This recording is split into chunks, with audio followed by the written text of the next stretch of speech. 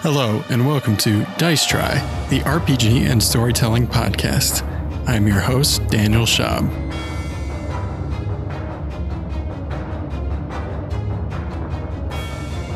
It's too early in the morning for this. Okay, It's too early. Early in the morning? It is 4 o'clock in the afternoon, young sir. Hello, and welcome to the new episode of Dice Try. My name is Daniel Schaub. I am your host and GM. I am here with all my players, Crystal Llewellyn, Hi. Earl Kim, and Paul Dixon. I was trying to go for that 80s montage. Yeah. Like the start of a sitcom, yeah. Everywhere you look. Can we just have Paul's name flash under him right as And then, of course, we have our audio engineer, GTM, which stands for Great Timing Montage. Oh, I could do that. I'm good at montages. We got to do a jump freeze. Everyone do a jump freeze.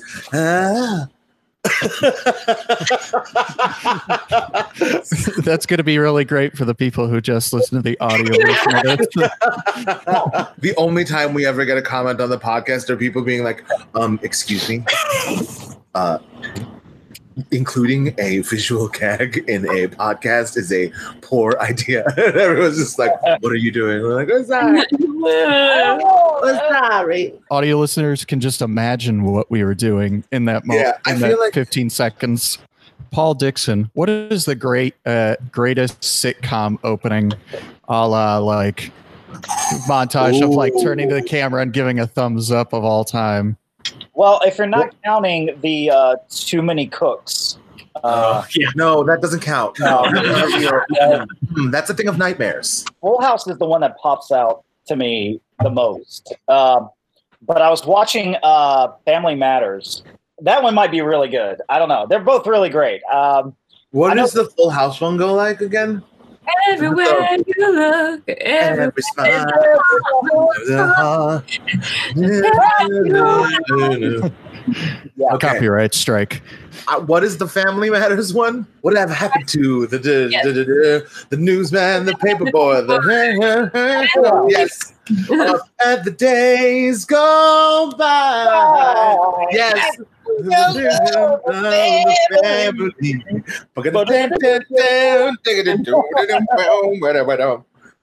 What's the greatest sitcom song of all time? Theme song. Okay, sitcom specifically? Yeah. All of TV history? Sure. How are you rated? Is it just my opinion? Or are we talking about like the greatest of all time as in like worldwide release or scope, because then He keeps asking your opinion. I am just asking for your opinion. I didn't. I know. It's a lot. It's a lot. Listen to me, American people. I'm here to talk about the greatest sitcom song of all time. For me, I think it's gonna have to be the Family Matters one now that we've gotten into it. I don't know if you noticed while I was just singing it, like it just sort of, you're like, yeah, you get real excited about it. And I want to know what is the Winslow family up to? And what is that Urkel? What is that Urkel doing? I think the same guy that made the Full House theme song made the Family Matters theme song. Krista, if you could live in any sitcom world, which one would you want to live in? The first thing that comes to mind, because this is how 10-year-old Krista would answer it, would be Boy Meets World. I wanted to have my remote and zap myself into the TV and then be Ryder Strong's girlfriend. Be Ryder Strong's girlfriend, and that's all I wanted as a young 10-year-old. So, yeah, I mean, it's probably a boring one to be a part of, in all honesty, but I will first read a recap of what happened last episode, and then I will do our little flavor text here of filling in the backstory of the world. In the previous episode, our adventuring group made their way to the plantation community of New Nazareth and arrived at the local hotel. During the night, Charles found himself entrenched in a dream of a young girl in an orphanage being haunted by the visage of a ghostly nun. The next morning, the adventurers questioned a local worker about the state of the town at the cafeteria before collecting some supplies at the dry goods store. While there, they learned that Hughes, the man they're looking for, had been into the shop to buy maps and a roll of butcher block paper. Maeve sensed that there was a distressed presence somewhere in the shop, more specifically, beneath it. They also investigated the local cemetery in the ever-present vines and moss grown into a spiral pattern around the cemetery. Charles attempted to entice some crows to come close, but they seemed adverse to approaching the cemetery. Leaving there, the party made their way to the manor of the Martells and encountered Washington Martell, the head of local security. During the French Indian War, an unscrupulous Canadian wilderness guide made a small fortune by trading information and supplies with both French and British forces. As the war came to a close, the wilderness guide was thrust out of Canada and into the Northeast American wilderness, where they took on a new name, Judah Martell. Barely 13 years later, Judah Martell again found himself selling information and supplies to two different sides of a war during the American Revolution. Each time Judah faced potential consequences for supporting both sides, he moved further south and west, taking a morally ambiguous fortune with him. His original plan had been to disappear into the Caribbean, where he would open a sugar plantation. But the plan almost immediately folded when it became clear that both French and British forces in the Caribbean would never allow him to settle there. Judah had made quite a name for himself in both a good and a bad way, and was considered a traitor to two different empires. Although his actions were looked down on in America, he could more easily disappear amongst the wilderness to the west of the 13 colonies. In 1786, at the age of 40, Judah Martell settled in the marshlands of western Kentucky with the intention of trying to start a sugar plantation, but the crop quickly soured and fell apart. Martell transitioned into a new crop, and the tobacco fields quickly grew, supported by Martell's hefty purse. In the middle of nowhere, a new community and plantation was established by the name of New Nazareth. Martell had not been a God-fearing man much of his life. Rumors abound that he had killed more than his fair share of men, but his wife, Anne, was a New York-born Calvinist. She chose the name for the community and plantation. Anne Martell set a precedent early on that Judah's previous life would be left far in the past, and they would establish a new standard for the Martell family to live by. Their children were to be well-educated, well-dressed, stately, and the proper equivalent of an aristocrat amidst their southern surroundings. In 1801, Judah Martell fell off his horse and was trampled, left paralyzed from the waist down for 13 days before dying. On his deathbed, Martell declared that in New Nazareth, even a rapscallion like himself could find a home.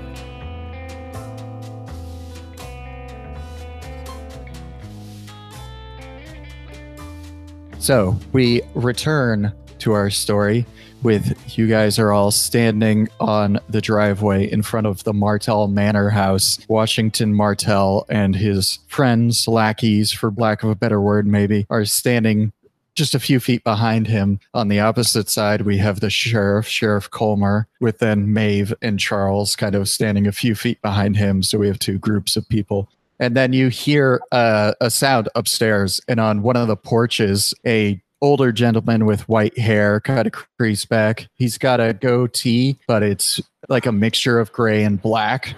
This is the head of the plantation, the father of Washington Martell, Brett Martell. He's dressed in a very fine suit, and you can see the like golden watch fob running across his vest and belly. He's got quite a few rings and jewelry upon his fingers. He looks down towards the driveway and he says, "Now, Washington Martell, this is no way to greet our guests. Why don't you go find your fun somewhere else?" And Washington just kind of taps his pipe that he's been stuffing tobacco in. He tamps down the tobacco, tucks the pipe into the corner of his mouth, and he and his group of friends kind of walk away. Brett Martell looks down at you and he says, Sheriff, why don't you and your associates come on inside? I would love to talk with you a spell. He seems to be a man of reason. He's willing to speak. Just keep your wit about you and make sure you keep your weapons, if you have any, nearby. I doubt it'll go to that. We just have questions. So you step through the front doors into the manor house, into this very finely adorned mansion, very bright white paint that's reflecting the sunlight around all the corners. So nothing's dimly illuminated like shadows in the corner or anything like that. You do hear music drifting from somewhere far off in the back of the house. It sounds like a piano. It's kind of tinkling quietly in the background. And Brett Martell comes around this big spiral staircase and approaches all of you. As he comes down, he seemed very large when he was standing up on that porch looking down on all of you. You are not quite prepared for how large he appears in person. He's a very tall, just big man, just kind of fills the room with his presence and his physicality. 6'4", somewhere in the neighborhood of 250 pounds, maybe more. It's not fat, it's not muscle, it's just he's big. And he holds out his hand for you, Sheriff, and he's like, well, Sheriff, it's a pleasure to see you once again. Pleasure's all mine, I suppose. These are my friends from out of town. Oh, sure. Please follow me this way. And he starts leading you towards the back of the house. And as you go down the back of the house, you can peer down some of the hallways and into rooms. You can see that there's like a very nice study with a bunch of books off to one side. On the other side, you can see that there's like a drawing room or a parlor kind of area. The music that you're hearing is from somewhere off down a hallway. There's probably a music room somewhere down there. The sheriff does know that one of his daughters is very much into music. She's quite talented on the piano from what he hears, although this is probably the closest you've ever come to actually hearing her play. He actually leads you all the way through the house, and he's kind of taking his time, and you sort of get the impression that he's letting you take in all these fancy accoutrement that he has. It's a power move. Yeah, it's definitely a power move.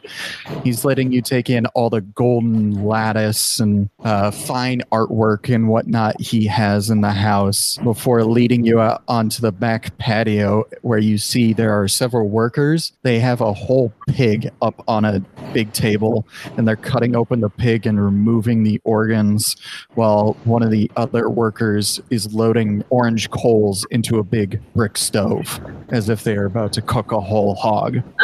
As we were seeing as he wanted us to have the time to sort of take in the surroundings, do I get a feeling of anything sort of either spiritual or like magical? Are our magical spidey senses tingling at all? Yeah. So let's do in tuned, or Yeah. no, let's do empathetic and divination. So 6.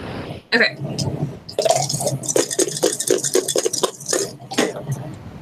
6, 6, 4, 1.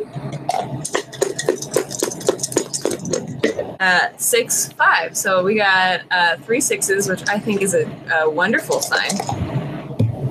Yeah, you got at least 10. So yes, as you are walking down the hallway, you do get an impression of a spirit here.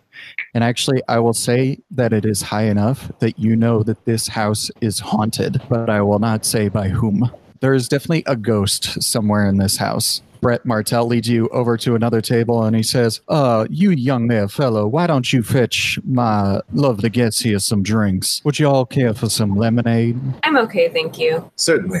Some water for me. And you see a younger kid, probably about 15. His ethnicity, you're not quite sure of. He's not white, but you're also not sure what ethnicity he might be. He disappears into the house.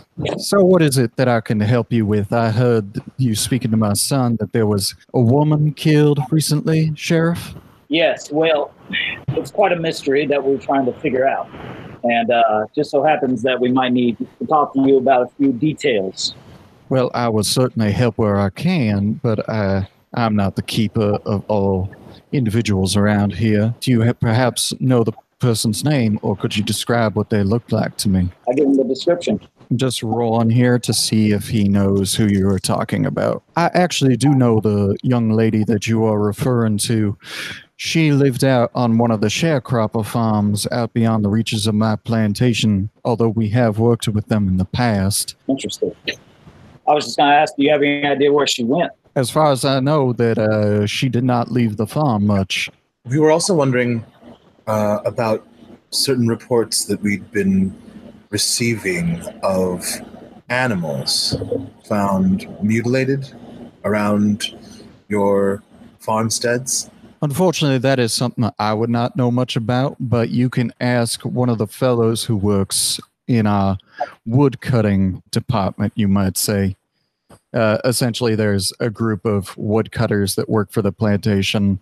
They're the ones who go out and chop down all the trees to feed the kilns that dry out tobacco leaves. Those gentlemen spend far much more time out in the brush than I do myself, and they would be able to answer your questions. Their leader is a fella by the name of Cotter McGrath. And at this time, the kid that he called to bring drinks brings out some lemonade, and he brings water for the sheriff. And he brings a coffee over to Brett Martell. Also, we are currently searching for an associate of ours, a cartographer. Had he made any contact with you on his journey through this area? So you say the name Bartholomew Hughes. I want to use all of my perception abilities to read this fucker. To read Brett Martell? Yes. And sort of the reaction to saying Bartholomew Hughes / all of this. Sure. Can you roll insight for me, which is 4? Okay. 8, 9, 1, 11. I rolled for him as well. So he gets a look on his face, and it's a little hard to read exactly. He recognizes the name. You see that the expression on his face actually looks a little like kind of hurt almost. And then he proceeds to say, yes, your man Bartholomew Hughes did come to see me, but apparently my conversation was not enough for him, because he only came to see me the once, and we only spoke for a few minutes at most. And what did you converse about, if you don't mind us asking? Well, he was asking me some of the very same questions that you were asking about wildlife and if anyone had been killed in mysterious circumstances, and I had to give him some of the same answers that I gave yourself, that Cotter McGrath might be the one that he wants to talk to. Does this alarm you in any way? Must have been over a month ago. Yes? Yes, I believe it was about 5 to 6 weeks ago that he came to see me. I can't say that I'm alarmed, though. This is a dangerous place. I see. Have you dealt with predators in this fashion before? Many years ago, we did have mountain lions coming down out of the hills, especially during the Civil War, when famine and disease were spreading much more rapidly, wild animals feeding upon the weak. Are you a hunter, sir? I have done my fair share of hunting. Can I roll to see if he's lying or if he has any information we need? Yes, and since this is kind of your specialty, you're going to roll your experience plus your investigation. It's a 5 for investigation, so experience plus investigation is 10. So 10 D12, aiming to get 10. 7, 10, 8, 4, 9, 4, 11, 2, and 1. Let me just roll for him real quick. I rolled 6 dice and I didn't get a single success. Yeah! So you're just sitting there listening to him as he speaks, just trying to gauge whether or not he's lying to you. He's not lying in any sort of capacity. You get the sense that he's actually kind of annoyed. Bartholomew Hughes, this like weird enigmatic figure who was like hanging around on his plantation, didn't talk to him more. Like he's actually kind of frustrated because Brett Martell is like the big man on campus, and he's annoyed that Hughes like barely gave him the time of day.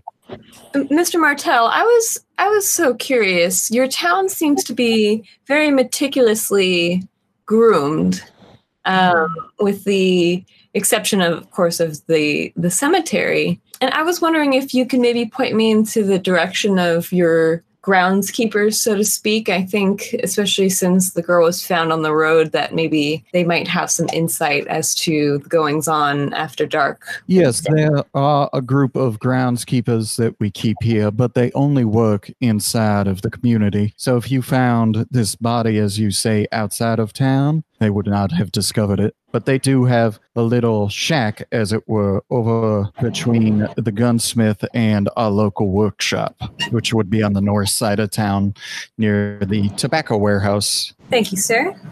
And he takes a long sip from his coffee. And then, was there anything else that I could help you with? How do you feel about spirits? Such as in ghosts, as it were? If that's the word for it for you, yes.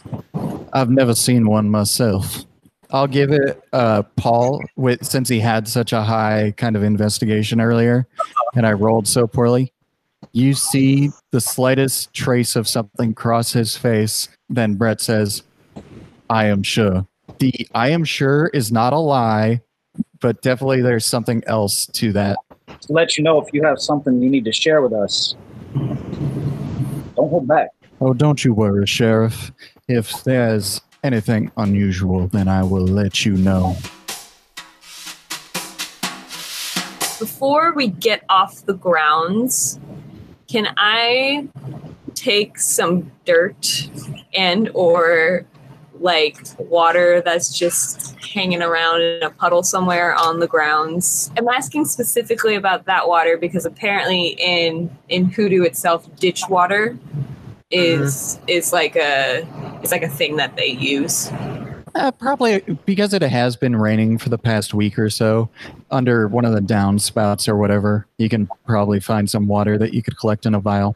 Okay, I'm going to do that. You do notice that several of the house servants kind of give you a strange look as you dip a vial into a puddle at the corner of the house. I just wave at them and then like put it onto my skirt with all of my other accoutrement. From where you're sitting on the patio, if you look out, there is a pond like several hundred feet away or so. How big is the pond? The pond isn't huge. It's probably 50 feet across and 100 feet long. Okay. Is it living? Like, are there fish in it or no? You do not immediately see fish when you look into it. I guess I'll meet up back with everyone else. Like as we're on our way back, I debrief them about my feelings, what I sensed in the house, just there being a presence there, and then also in the shop, I felt a big presence below. I'd like to reveal to them what I saw when we were talking. Tell them about that flash of, I don't know what that was. He wasn't telling the entire truth, but he wasn't lying. Yeah, I knew it.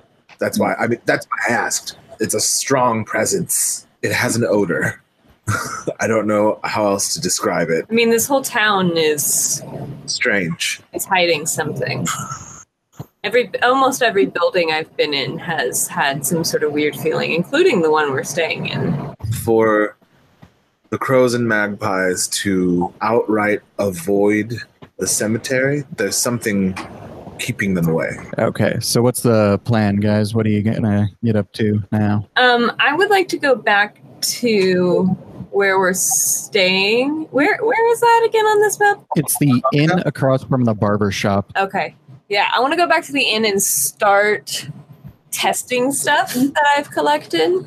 So you make your way back to the inn, and it takes you a little while to get back to town because the manor house is about a mile outside of town. When you do arrive back and you're walking towards the hotel, you can see across the street the barber shop, and Washington Martell and his lackeys, for lack of a better word, are sitting outside of the barber shop with the barber. Washington Martell looks exactly the same as before. He definitely wasn't getting a haircut. It looks like he's just hanging out there speaking with his friends and with the barber. I'd like to go actually to the gunsmith. Can we like turn off before we hit the inn, like, and veer up before they see us. You got to take the long way around to avoid actually walking in front of them. Yeah, but I'd also really want to go to the gunsmith. So Okay. we're gonna get to the inn. We're just taking the long way because let's just avoid that dude.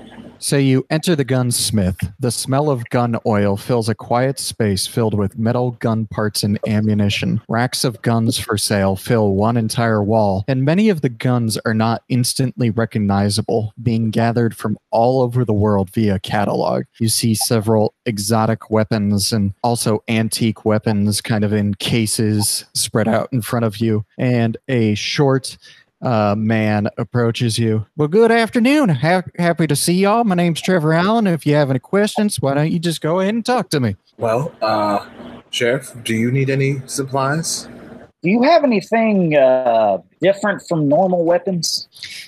Different from normal weapons? Well, you came to the perfect place, didn't you, Sheriff? Now, right over here, and he reaches down into one of the gun cases and he pulls out a shotgun that has 3 barrels on it, like a triple-barreled shotgun with the 3 triggers stacked up on top of each other. And he's like, so when I was over in India, I was using this to hunt down a tiger and shot the fellow right between the eyes. Oh. And that's where I'm going to take my leave, and I'm just going to step outside the door, and I'll wait for you guys. I'm gonna get a head on the keepers.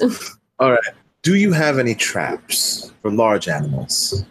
Traps for large animals? Well, I'll tell you all about the time I went tracking down in Zaire. I was after a lion, and he pulls up a piece of paper and he starts drawing out like a design for a trap he calls a lion trap and talking about it. And I'm not even going to make you guys roll. This guy is so full of shit. He's probably not done any of this garbage that he's talking about because he just is constantly talking about like. I got that about the 3 barrels. I'm like, come on. Are there any real weapons in this shop? So let's have the sheriff, who actually knows about firearms, roll for this. So experience plus firearms for 8. So 8d12. Okay. 5, 2, 12, 5, 4, 8, 6, and 5. So you have passed the DC that I set. You guys are kind of looking for something to hunt, like a large cat or something of that nature, I assume is what. Kind of. I'm also just I also just wanted to see what this town has for weapons. My assumption would be that most of the people in this town would have been armed by this person. Assessing the defense. I don't know if that makes sense. Yes. So I'll say a couple of things. One, pretty much everybody around here is armed. They've either got a revolver or like a Winchester rifle. But following up on that, when you're hunting large animals like a mountain lion or something like that, most apex predator have thicker bones. Bullets can actually just ricochet off of their skull if it's fired at the right angle. Their muscle fiber is so thick. You need something with bigger ammo. Yeah, you can't really use a shotgun on them because it will just piss them off. You have to use some sort of high caliber rifle and hope to pierce bone. But there's nothing like that here, is what you're saying. He does have weapons like that. They're fairly expensive because they're ordered from like Great White Hunter kind of catalog type of things, like an elephant rifle kind of thing. Oh, right. Okay. Have you encountered a gentleman named Bartholomew Hughes at all? He's a colleague of mine.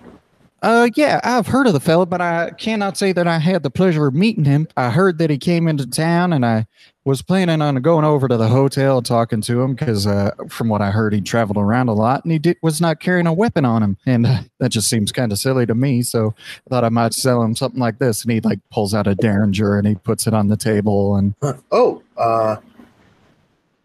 Maeve. Yes. Poke my head in. Do you want to hold this?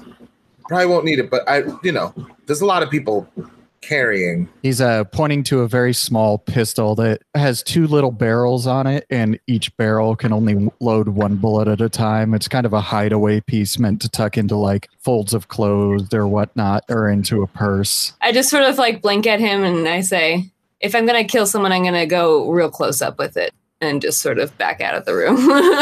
That sounds like a woman after my own dang heart.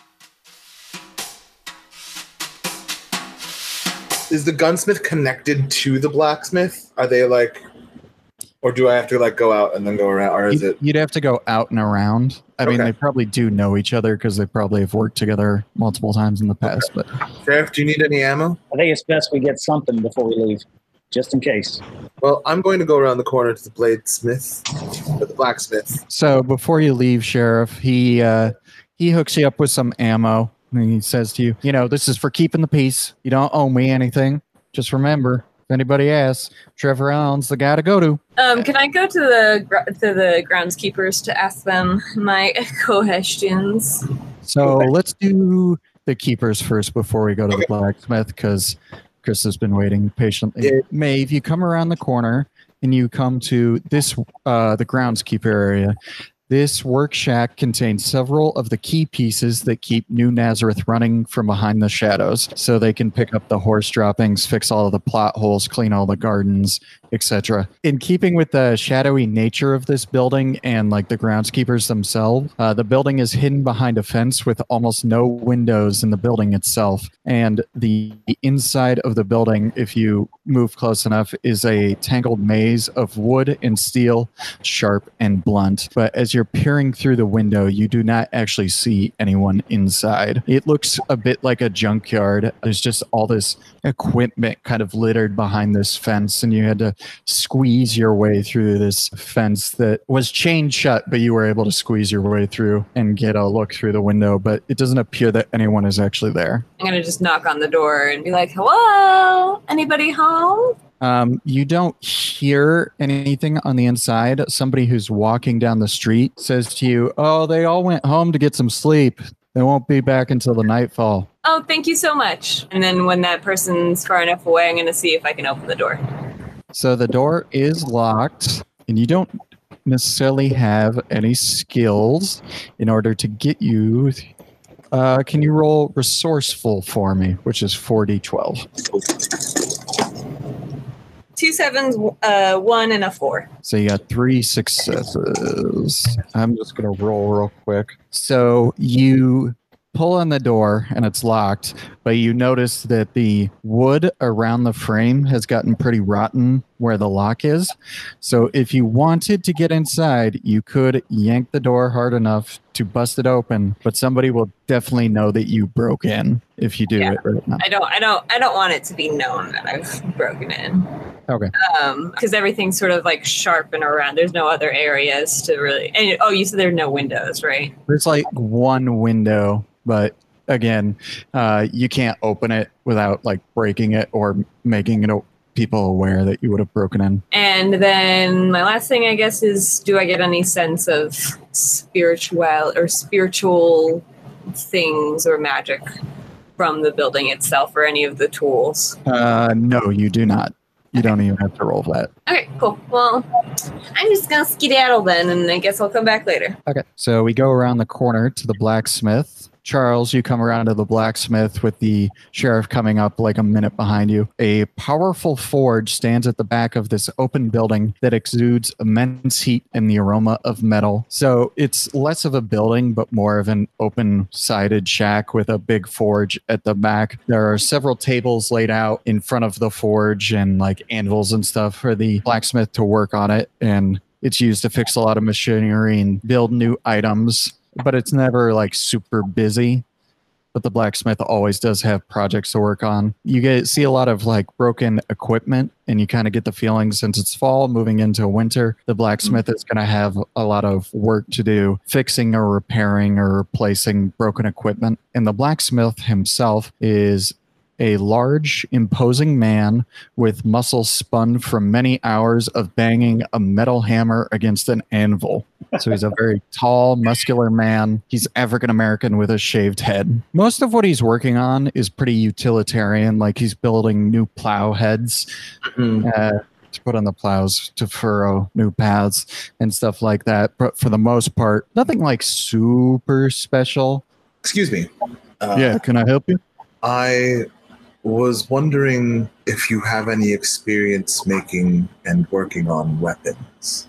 Weapons. I mean, I've made like axe heads and stuff like that before, but what did you have in mind? And I pull out my knife, my large Korean style dagger. I was hoping to see if this could get sharpened, and I hand it to him. Oh, sure, I could sharpen this up for you. Takes it over to a grinder, and he starts grinding away on it to sharpen. Do you have any experience building, welding, making traps? He's like using his foot to move the grinding wheel, and you see that he's having a little bit of trouble, like the alien kind of metal and shape that he's working with. It slows him down a little bit as he's sharpening this thing for you, so it's going to take a little bit longer than you're probably used to just sharpening it yourself on like a whetstone or whatever. Yeah.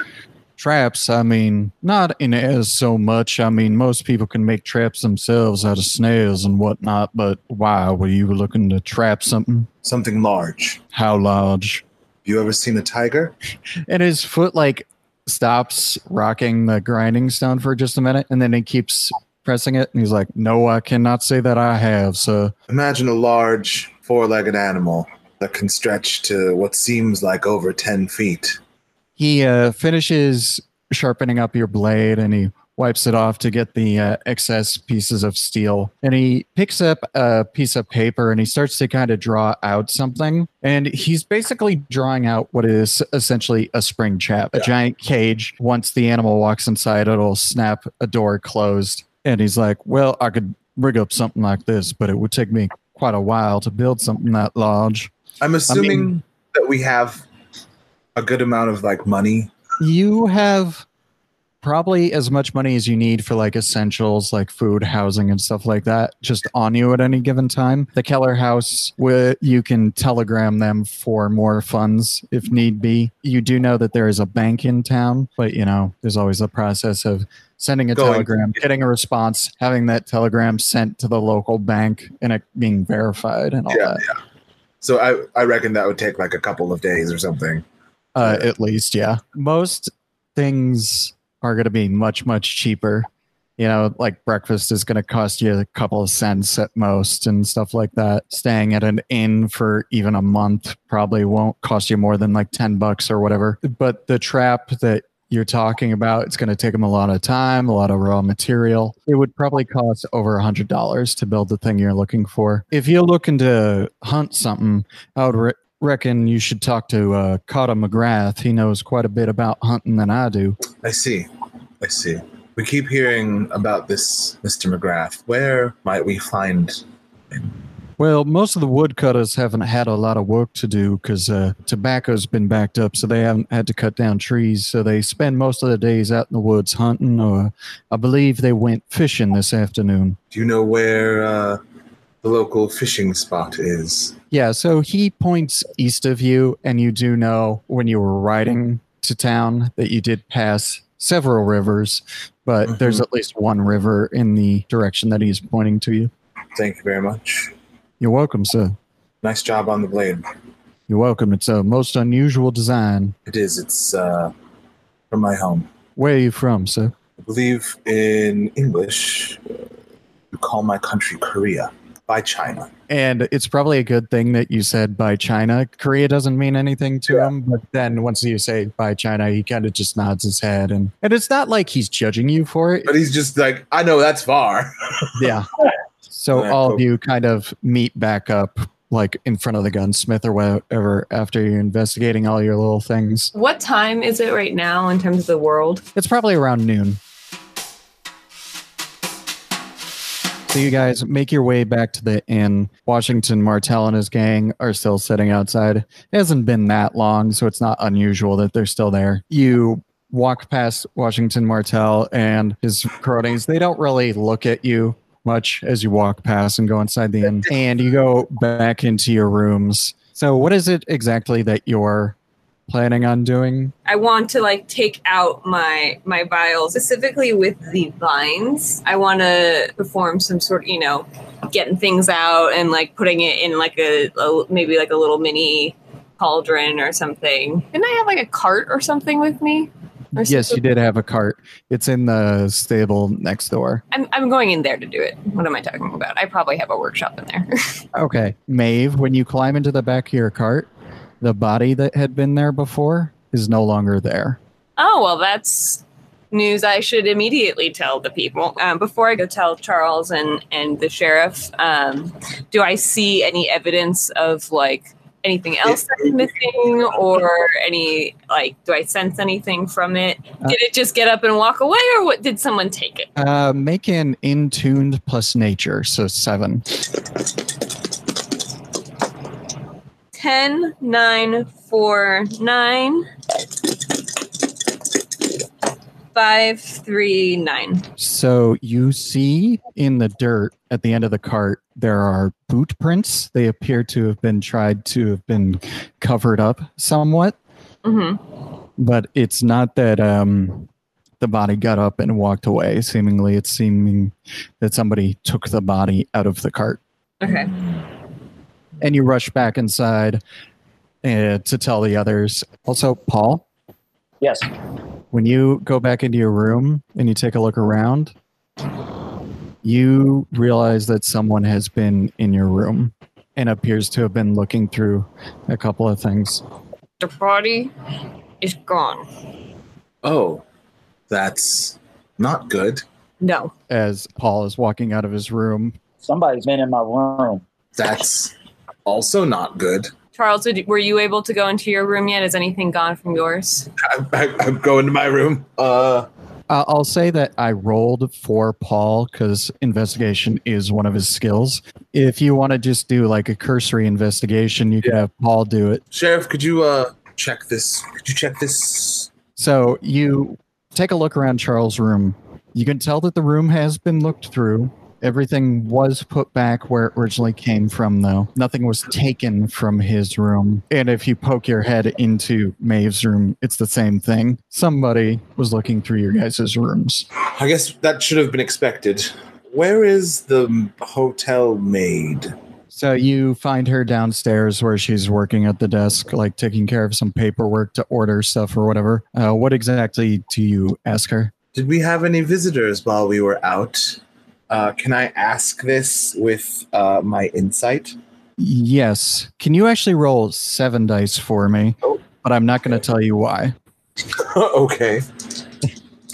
12, 8, 8, 9, 11, 6, 10. She takes a look around and she actually looks past you out the door across the street towards the barber. And without saying it, you can tell almost immediately that she's referring to Washington Martell. And she says, I wasn't supposed to say anything. You don't need to. I understand. Thank you. Yeah, let's go. Should we go confirm? Yeah. Do we need the body back?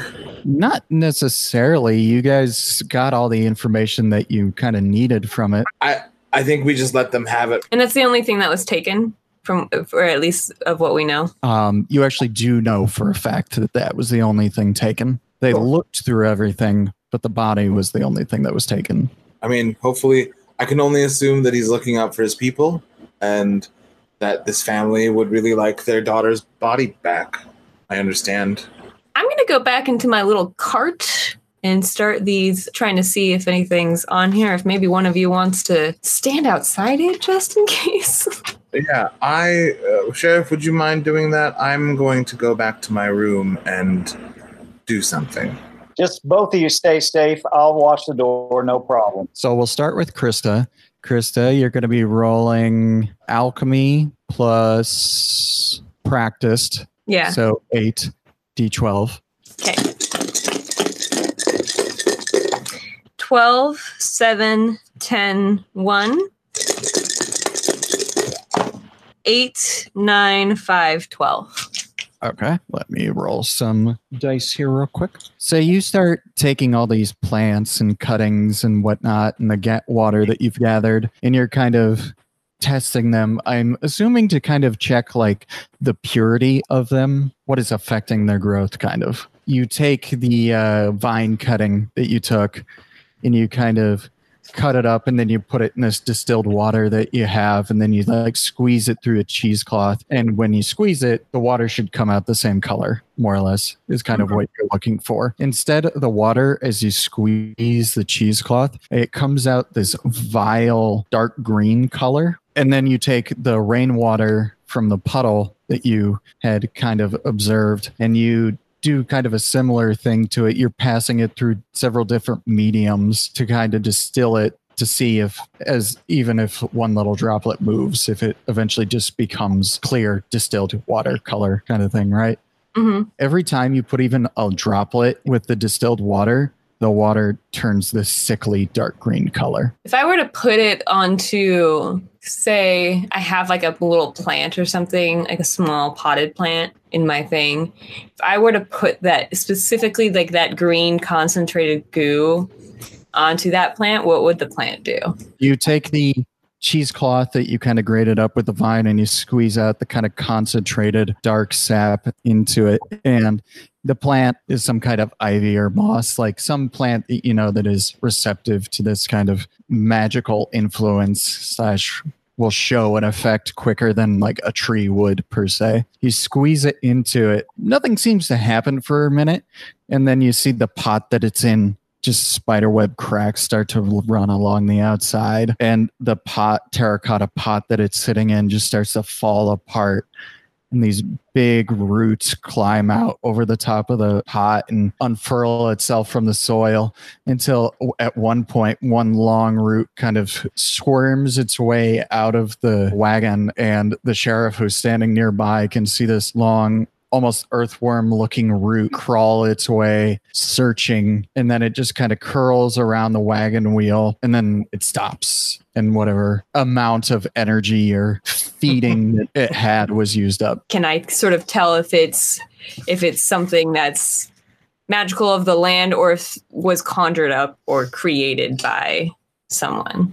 Rapid plant growth is a natural phenomenon. Like magic can make plants grow much quicker. And usually that energy does get used up in a short amount of time. It's got a very short half-life, you might say. The energy dissipates really quickly. But usually the energy is concentrated in like one area. The fact that this vine growth from the center of the cemetery and then the pond water from way out by the house over a mile away both have this kind of energy coursing through it. Magical pollutant, you might say, is kind of strange. My other question was, were the vines sort of just growing, or were they growing towards a direction of somewhere? Like, were they growing towards the cemetery? It seemed to be growing towards you and the sheriff. Oh. Interesting.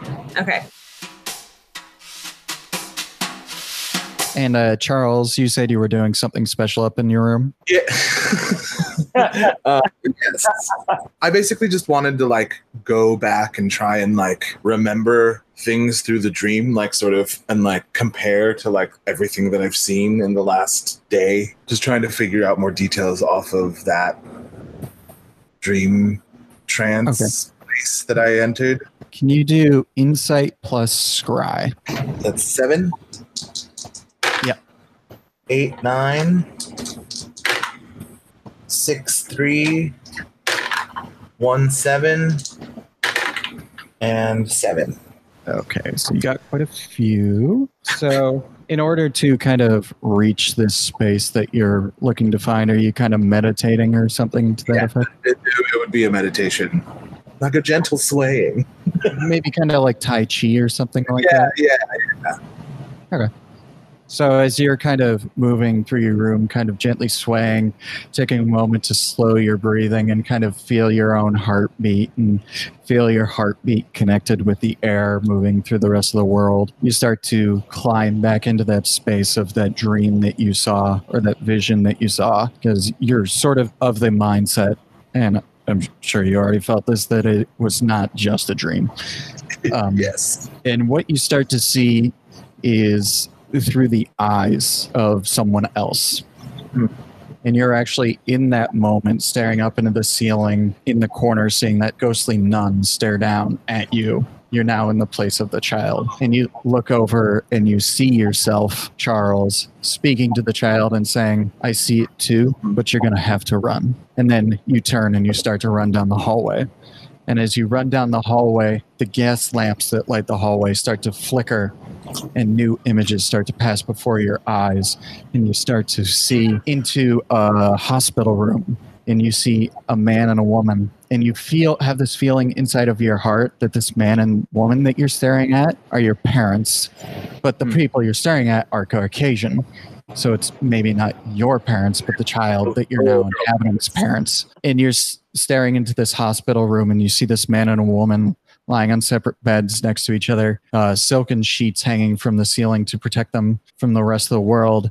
And they're violently coughing and hacking. Occasionally they'll sit up in bed and you can see that their skin is flush with some sort of disease. And the gas lamp drops out and you lose that image. And then you're brought into a new gas lamp image as you're being guided through a doorway into an orphanage and being led to a room that is filled with like 50 or 60 children all crying and sadly sobbing, but never quiet enough that the nuns that surround them will be drawn over to order them to stop. The gas light goes down. Your image is brought back again, and you're lying on your back in a bed, staring up at the ceiling in this orphanage. And as you lie there, the child gets up and it moves you around, and you start looking out the window across the landscape around the curve of the building. From the corner, another window open, and you see a young nun, probably 25 years old. She steps out onto the balcony, and the child raises their hands and starts bashing against the glass. And then the nun leaps from the window and drops down several stories onto cobblestone below. The last gas lamp goes out, and you're rocketed forward several years, and you're riding on the back of a wagon heading into New Nazareth, into the plantation community. This was at least several years prior to when you, Charles, have been here, because certain buildings are not there, or certain buildings look different. The town's a little rougher, and the wagon rides up to the front of the inn. The images finally fade away, and you're back in your own body, standing in the hotel room. Oh, this girl.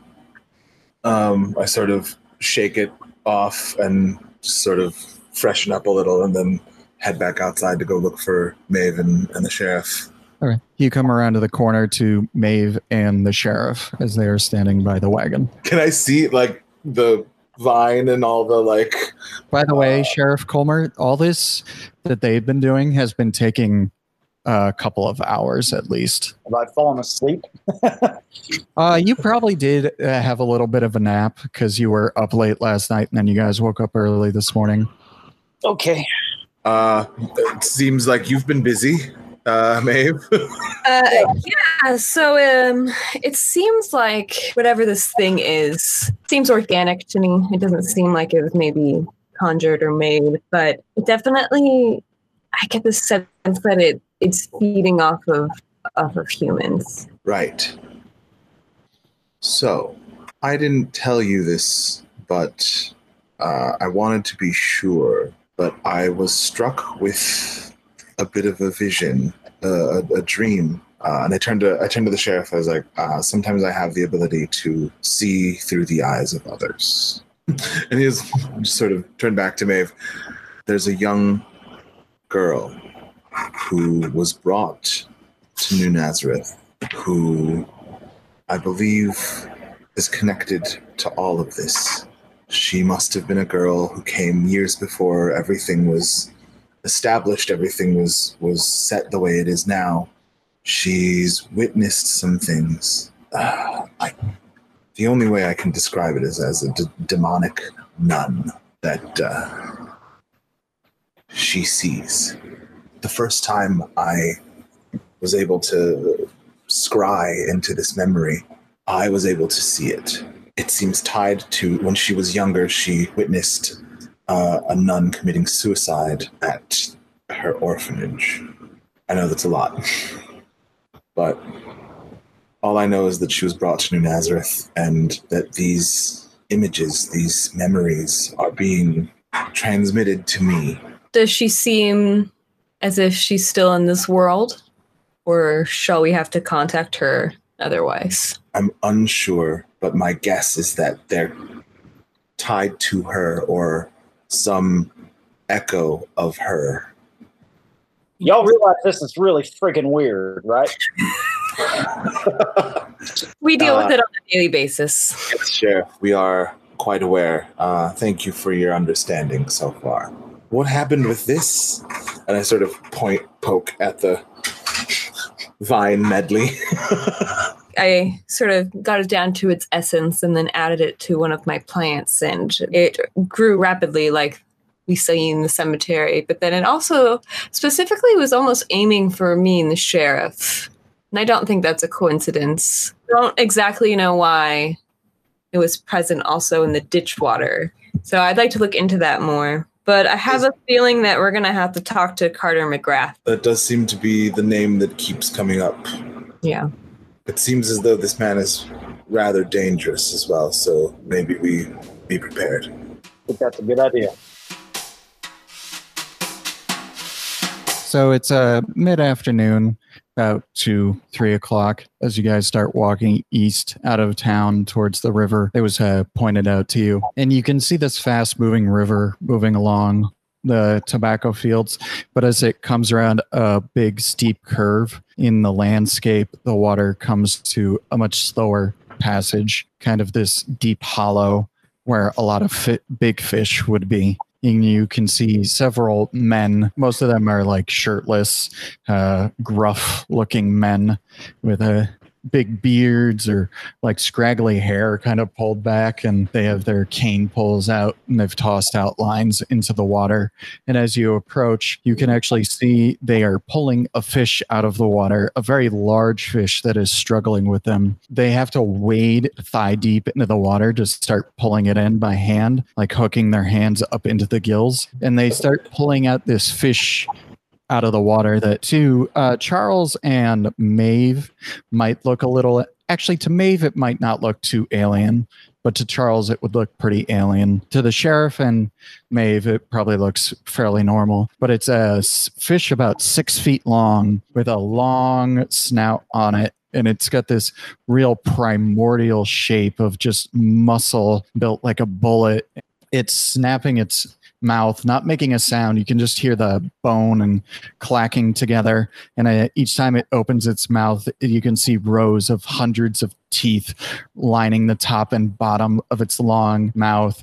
And the bony plate on top of its head, you can actually see there are several plates with like flesh in between, so it can actually expand the top portion of its mouth to swallow bigger food. Down along its body, you can see that it's covered in these enamel scales, like armor plating. To the sheriff and Maeve, you recognize this as a southern fish called the alligator gar. And you know that they can grow upwards of 6 feet and weigh more than 300 pounds. You have probably both heard stories about alligator gar attacking people. You probably have never actually met anyone that's happened to. It's always from a friend of a friend. I heard that this alligator gar dragged someone under or bit a child or something to that effect, but they dragged this massive fish, and all these men are very big and tough, but just struggling against this fish that's shaking its head back and forth trying to snap on something, and it'll like occasionally catch an arm and open it up and dribble some blood.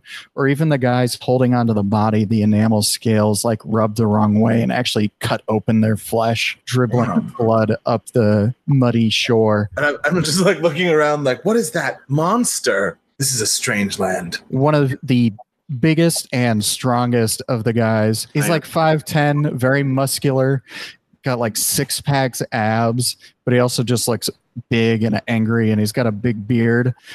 He picks up a club and he just smashes the alligator gar over the head. You can actually see the enamel bone-plated head smash in and crush its brain. That's the way to do it. And they're actually kind of ignoring you as they're like dealing with their catches. Like some of them have like little catfish or whatever. The alligator gar is definitely the biggest thing they pull out of the water today. The leader of them, he's actually speaking in French to some of the other individuals. Probably none of you speak French, and you also notice that he occasionally throws in English words every once in a while, and you get the impression that maybe he's not French, but he might be from somewhere in Louisiana. They start to open up the fish, and they have to like jam their knives up underneath the speckled green and silver enamel scales to like start cleaning the fish. I'm just gonna like, not loudly, but like just asking, all right, so this is a common creature. Yeah, it's called an alligator gar. And they can be very dangerous. Gar. Is it food? Can be. Or you can be food. Depending on who wins that day.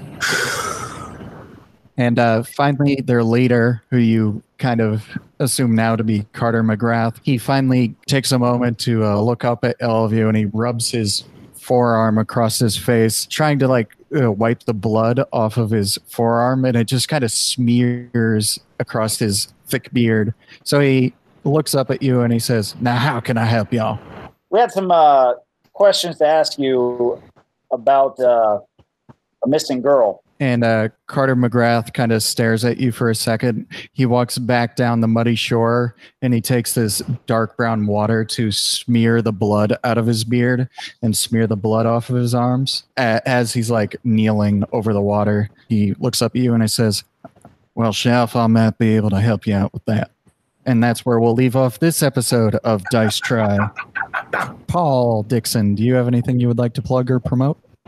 Just follow me on socials.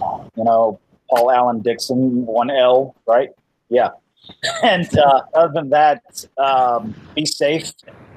Try not to be around people without a mask, please, for the love of God. Register to vote. Vote, vote, vote. Krista Llewellyn, what do you got? I am streaming on Twitch all through the month of October. Thursdays at 7 p.m. and then Sundays at 6 p.m. I am streaming Halloween looks.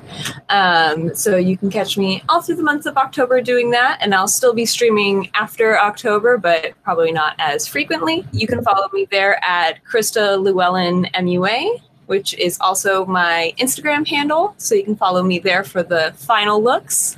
And then I have a Etsy shop where you can buy masks and other sort of makeup artist accoutrement.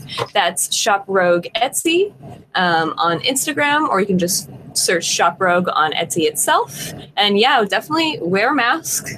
Vote, register to vote. I think the registration date might be like on the line for California at this point, but register to vote and vote, vote, vote, vote, vote, vote. GTM, what would you like to plug and or promote? God, I am also streaming on Twitch, Photo Mode Adventures through various games. I just started doing a Twitch stream of The Last of Us Photo Mode for Halloween. You can watch that up until the end of October every Wednesday and Saturday. Times adjust depending on things, but usually at night, and I update on all my socials at Chaparican1 on Instagram and Twitter. Earl Kim, you got something exciting to announce, don't you? Yeah, so today is Ghost of Tsushima Legends Day. The expansion for Ghost of Tsushima just came out. So it's multiplayer. You've got 2-player story-driven multiplayer quests. Then you have a 4-person multiplayer sort of adventure series. There's all sorts of upgrades and updates to the systems and to customizable things. And there's finally a new game plus. So for those of you people who've been crying for it, Sucker Punch has heard your prayers. Yeah, and it's all free. Everything's so wonderfully, like if you bought the game, then all of these updates come automatically, and there are no microtransactions. Happy Ghost of Tsushima Legends Day, that just came out. Also, I'm streaming all day today when this comes out and into tomorrow. Daisuke and I will be streaming Ghost of Tsushima Legends, so check us out. For me, it's Earl of Samich at Twitch, SAMMITCH, Samich. Yeah, check me out on Twitter, Earl of Samich, no T. Perfect. Daniel, What What about what do you got to plug? Oh, well, thank you for asking. All my stuff seems so insignificant to y'all. Just follow me at Hemingway Light on Instagram and Twitter. Hit me up with what you like about the story. Send me some fan art. I want to see your drawings of what Charles or Maeve or the sheriff look like. Yeah, we want to see fan art. We want people we can promote so we can have money. Sponsorships.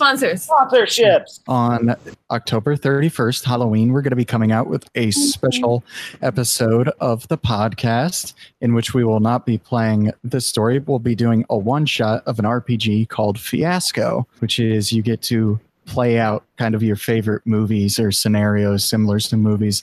And for that particular episode, we did one that's very similar to Friday the 13th. And I am currently editing it right now. Well, I thank you all for being with here today, and I thank you all for listening. We'll hear from you soon. Please send the fan art. Who's the daddy character in this story? Daddy. I mean, obviously it's the Mr. Martell, right? I also want to see like a fan art of Tommaso Ciampa as Carter McGrath, the Creole outdoorsy woodsman. Yes. Thank you for listening to Dice Try. I'm your host, Daniel Schaub, and this episode's cast has included Paul Dixon, Earl Kim, and Krista Llewellyn. This production has been edited by Gabriel Toya Melendez with special music provided by Glenn Davis. Please follow us on Instagram, Twitter, and Facebook at Dice Try Podcast. And while you're there, don't forget to subscribe and review. Just make sure everyone's mic is connected setting-wise. Syphilis. The dog has syphilis. Gonorrhea. The cat has contracted gonorrhea. What are your pets doing? Oh, recording, right? Yeah. Yes, we are.